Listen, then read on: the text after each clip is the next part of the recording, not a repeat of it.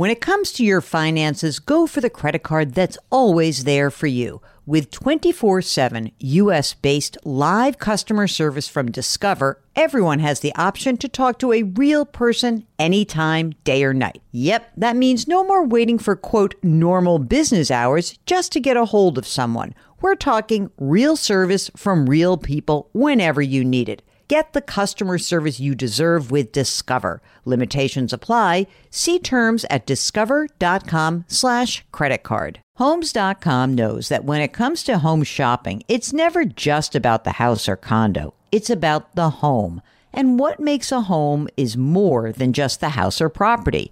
It's the location and neighborhood.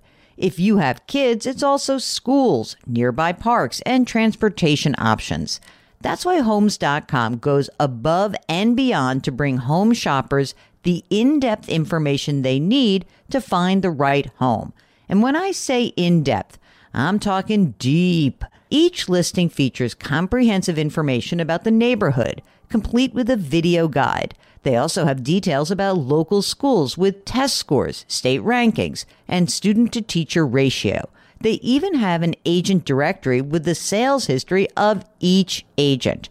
So when it comes to finding a home, not just a house, this is everything you need to know all in one place. Homes.com, we've done your homework.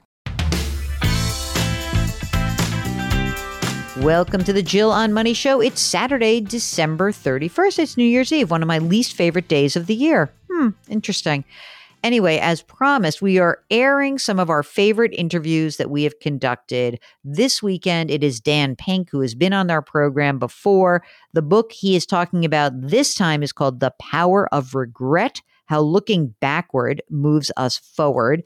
Again, last weekend we aired the Tim Harford interview. This weekend we're airing the Dan Pink interview because guess what? They both blurbed my new book, which is coming out in just a month. So if you'd like to pre-order my book and read the great blurb that both Tim and Dan wrote for me, you can do so on our website.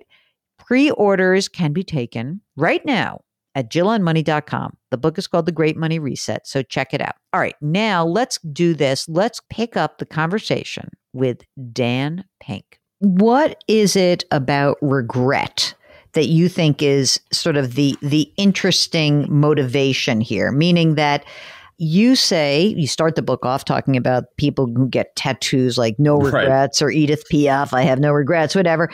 And if I just may quote you, the world view makes intuitive sense. It seems right. And you say it's dead wrong. And you basically say that it's total BS. Why is it BS? The reason is this. Two reasons. Number one, the philosophy of no regrets is complete nonsense. Everybody has regrets, Jill. I mean, truly, every human being has regrets. The only people who don't have regrets are 5-year-olds because their brains haven't developed enough to do the incredible cognitive dexterity that regret requires. People with brain damage, and sociopaths. Everybody else has regrets. Regrets make us human. They are one of the most common emotions that human beings experience. And you have to wonder, this thing that hurts a little bit is ubiquitous. Why? And you say, and the answer to that question is obvious. It's that regret is useful. It clarifies, it teaches us, it instructs us. And we've been sort of sold a bill of goods. We think that saying no regrets, I have no regrets, I never look backward, is somehow a sign of courage. It's totally false courage. What's courage is looking your regrets in the eye and doing something about them. And also, as you point out, that you do something about it, but you don't stay there. In other words, exactly. I think that's the hook for me that was really interesting in the book, in that, I can look back at a zillion things. I have so many regrets, believe me. I find for myself, the trick is not to stay in that place that's so negative and like, well, why did I do that? And not to ruminate. You say that negative emotions are essential. So let's talk a little bit about how you can look at regret and first identify it, but not wallow in it. Well, you've got that exactly right. And this is the key, is that we're not taught how to deal with negative emotions. So what happens is that we feel like if we experience a negative emotion, particularly a negative emotion like regret, oh my God, there's some kind of debility. There's something wrong with me. Something's gone awry because everybody else is so positive and I'm supposed to be so positive. And so our tendency sometimes is to ignore it, which is a bad idea. But exactly as you say, this is incredibly important. If you wallow in it, that's in some ways worse. And so what we have to do is and no one ever teaches us this. And so what happens is that some of us ignore our negative emotions. And then when they become so overwhelming, we end up wallowing in them and ruminating over them. What we need to do is we need to think about them. And there is a systematic way to confront all kinds of negative emotions, but there's a particularly systematic way to deal with this most common negative emotion that we have, which is regret. Can you talk a little bit about the if only, at least counterfactual? Sure. We humans are incredible. Our brains are incredible. We do things that are just breathtaking. And so when you think about counterfactual thinking in general, it's kind of amazing. We can imagine worlds that run counter to the facts. And we can even do it by getting in a time machine and going backward. And so that's what regret is. We get in a time machine, we go backward in time, we change what really happened, then we zoom back to the present and look at this suddenly reconfigured world because of the changes we've done in the past. It's very hard to imagine like raccoons or squirrels doing something like this. 5-year-olds can't do this kind of thing. There are two kinds of counterfactual thinking. There's some interesting research showing that when you look at the photographs of Olympians on the medal platform, that gold medalists are psyched. They look so happy, understandably. But bronze medalists are also really psyched, but silver medalists are not. And so why is that? Silver medalists outperform the bronze medalists. What's going on? Or what's going on is counterfactual. So the bronze medalist says, at least I didn't finish fourth. At least I wasn't like that guy who didn't get any kind of medal. So I'm really happy. They do what's called a downward counterfactual. They imagine how things could have turned out worse. Silver medalists are kind of agonized because they say, if only I had, done one more rotation, if only I had pedaled a little bit harder, I'd have been a gold medalist. They do what's called an upward counterfactual. And here's what we know. Downward counterfactuals at least make us feel better. Upward counterfactuals make us feel worse. But, and here's a dirty little secret, they help us do better. And regret is the ultimate upward counterfactual, the ultimate if only. It makes us feel a little bad, but it helps us do better. And the reason it helps us do better is because it makes us feel bad. Oh, wait a minute. Let's go into that a little bit. It makes us feel bad. And so then what? So then we don't want to do that again? Or what happens next? If we're open to the signal, all right. So what happens is it creates some confusion. It creates like, oh my God, how do I get rid of this bad feeling? One way to get rid of the bad feeling is just to ignore it. That's a bad idea. The other side of it is, let's get concrete here. So you look at a lot of research on negotiation. And one of the things that the research on negotiation shows is that, let's say you do a negotiation, and let's say you make a bad first offer or you accept something too early. If you actually consciously say, okay, I'm going to look at that, I'm going to basically look at the game tape of that negotiation. And when people say, okay, I'm going to actually consciously say, what did I regret in that negotiation? I'm going to consciously think about that and make myself feel bad by experiencing regret. What the research tells us is that the next negotiation you do a lot better. The same thing is true with problem solving. The same thing is true with certain kinds of strategic thinking. Thing about regret that makes it so powerful is that it's a teacher. It instructs us, but it instructs us not necessarily in a gentle way. It provokes us, it prods us, it makes us feel bad. And if we're open to listening to that signal, saying, oh my God, that felt crappy. What's this telling me? If we're open to that, then it inexorably makes us do better. And here's the thing, you think about these if onlys and at least. We'd have many more if onlys in our life than we have at least. When you record people's lived experiences and literally count their emotions, we are much more likely to experience an if only than an at least. So what's going on here? So we're systematically trying to make ourselves feel bad? Well, kind of, but what we're really trying to do is that we are people programmed for survival, and regret can make us better. And if we're willing to, exactly to your earlier point, not to ignore our regrets, not to wallow in them, but to answer the knock at the door and see what they're telling us, they are one of the most powerful tools we have for making better decisions, solving problems faster, even finding greater meaning. You're basically saying, don't dodge these emotions. I mean, you want to actually label it, you want to understand it, and you want to use it. And what I think is interesting is that that you actually you're putting these emotions through a flow chart, which I loved so much. I love myself a little flow chart. Can you talk a little bit about why you use that device to help people get through confronting their emotions? Yeah, that's a really good way to put it, and I think it's because we haven't been taught how to deal with that, Jill. Like, we basically have been fed this bill of goods that we should be endlessly positive all the time, and that's not how human beings are wired, and that's not even healthy. What we haven't been taught is how to deal with these negative emotions, and I think it's relatively straightforward. We have to think about, it's like basically, at a high level, what are negative feelings for? Negative feelings are not for ignoring. They're not for wallowing. They're for thinking. And I feel like there's a relatively simple, straightforward way to deal with our regrets. It begins with something called self-compassion. When we talk to ourselves, especially in the face of our missteps or mistakes, we're brutal. We're cruel. I would never talk to any other human being the way I sometimes talk to myself. And that's a bad idea. What we should do instead is treat ourselves with kindness rather than contempt, and recognize that our missteps, our mistakes are part of the human condition. We're not that special. I was really bothered by some of my regrets about kindness, and they really bugged me.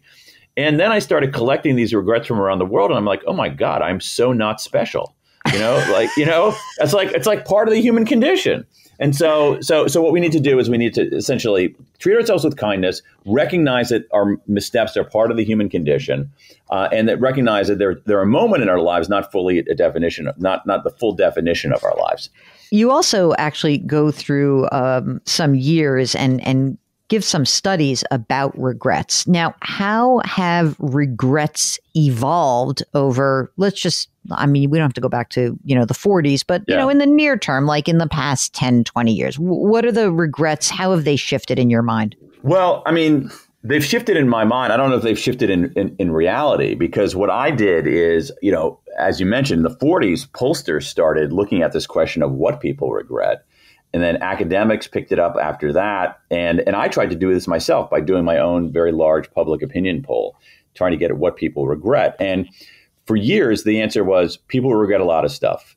And then the next decade, people regret a lot of stuff. They regret stuff about their careers. They regret stuff about finances. They regret stuff about health. They regret stuff about romance. They regret stuff about their family. I felt like if I did my own poll correctly, I would crack the code. And what I found is that people regret a lot of stuff. I didn't get the answer. But then I did something else, which ended up being revelatory, which was that I also, along with doing a quantitative public opinion poll about American attitudes on regret, I collected regrets from 16,000 people in 105 countries. It was just a giant qualitative sample. And what I discovered there was something else, that I had been asking the wrong question and looking for the answer in the wrong place. That otherwise I was perfect, Because what was going on is it wasn't about the domains of life. It was about this layer beneath the domains of life that was sort of a hidden architecture of human motivation and aspiration. And that proved to be revelatory, because I found that around the world, people kept regretting the same 4 things. I know you have a lot of entrepreneurs who listen to you. There's a great business idea out there, which is to start a travel agency serving Americans who went to college, didn't study abroad, and regret it. I was shocked at how often this came up as a regret for people. Americans who graduated from college. If only I'd studied abroad. I wish I'd studied abroad. I really blew it. I should have studied abroad. So that's an education regret. Then I have, it's amazing, just hundreds of regrets from around the world that are essentially regrets that say, X years ago, I met a man/woman who I really liked. I wanted to ask her out on a date, but I didn't because I was too chicken, and I've regretted it ever since. By the way, this part totally blew my mind. I was shocked because I was like, I can't believe it was. Yes. Yeah. Absolutely. I was like, that is shocking to me. First of all, I guess because I'm the kind of person who is goes for it a little bit, but also I'm also the kind of person who's like, I would never look back about that. I don't know why. I feel like I'm more in the camp of, I regret that I did something that hurt you. That's the thing that gets me nuts. So the idea of because I always think whatever. So I might have been with that person, and then she would have driven me crazy and we would have gotten divorced anyway. Yeah. But what's interesting is that a lot of people are nagged by the what if question. They're not necessarily saying, "Oh, this would have worked out great. I would have had like this blissful life." I think what really nags them is not knowing, and also I think that also looking at themselves and realizing that unlike you, they didn't step up. So that's a romance regret. Okay, so think about those two regrets, and then we also have a lot of regrets about people who wanted to start a business and didn't start a business and instead stayed in a lackluster job. So that's a career regret. But the three regrets that we're talking about, to my mind, they're the same regret. It's the regret of if only I'd taken the chance. And one of the things that you see over and over again is that people find themselves at a juncture in their lives. They can play it safe. They can take the chance. And when they don't take the chance, not always, but often they regret it. And it doesn't matter the domain of life. It could be dating. It could be traveling. It could be careers. And that's one of the big four regrets. If only I'd taken the chance, a boldness regret. And each of these core regrets, I think, reveal something about what we want out of life. And I think these boldness regrets reveal that what we want out of life is we want to do something. We want to live. We want to grow. We want to have psychologically rich lives. I do think, and here I'm going sort of a little bit beyond the own evidence that I've collected, but I maintain that the fact that human beings are the only species, at least we know of, that are conscious of their mortality plays a role in in a lot of what we do. All right, that's the first part of our interview with Dan Pink. No regrets, baby. All right, that's a joke. No regrets is nonsense. So have some regrets and it's okay. You'll be fine. The second part of our interview with Dan Pink will air tomorrow. But in the meantime, if you've got a financial question, you can always ask us. Minutes to go before the year end, you might have to get something off your chest. Just go to JillOnMoney.com, click the Contact Us button. Let us know if you'd be willing to come on the air. You could be an early guest in 2023. So do that right now. Okay, what else? You're going to pre-order the new book because then you get to read all these great blurbs, and you are going to do something nice for someone else today. We'll make that person feel good. It will make you feel good, especially on New Year's Eve, New Year, all that. Good time to reach out to people. All right, do that. Grit, growth, grace. Thanks for listening. We'll talk to you tomorrow.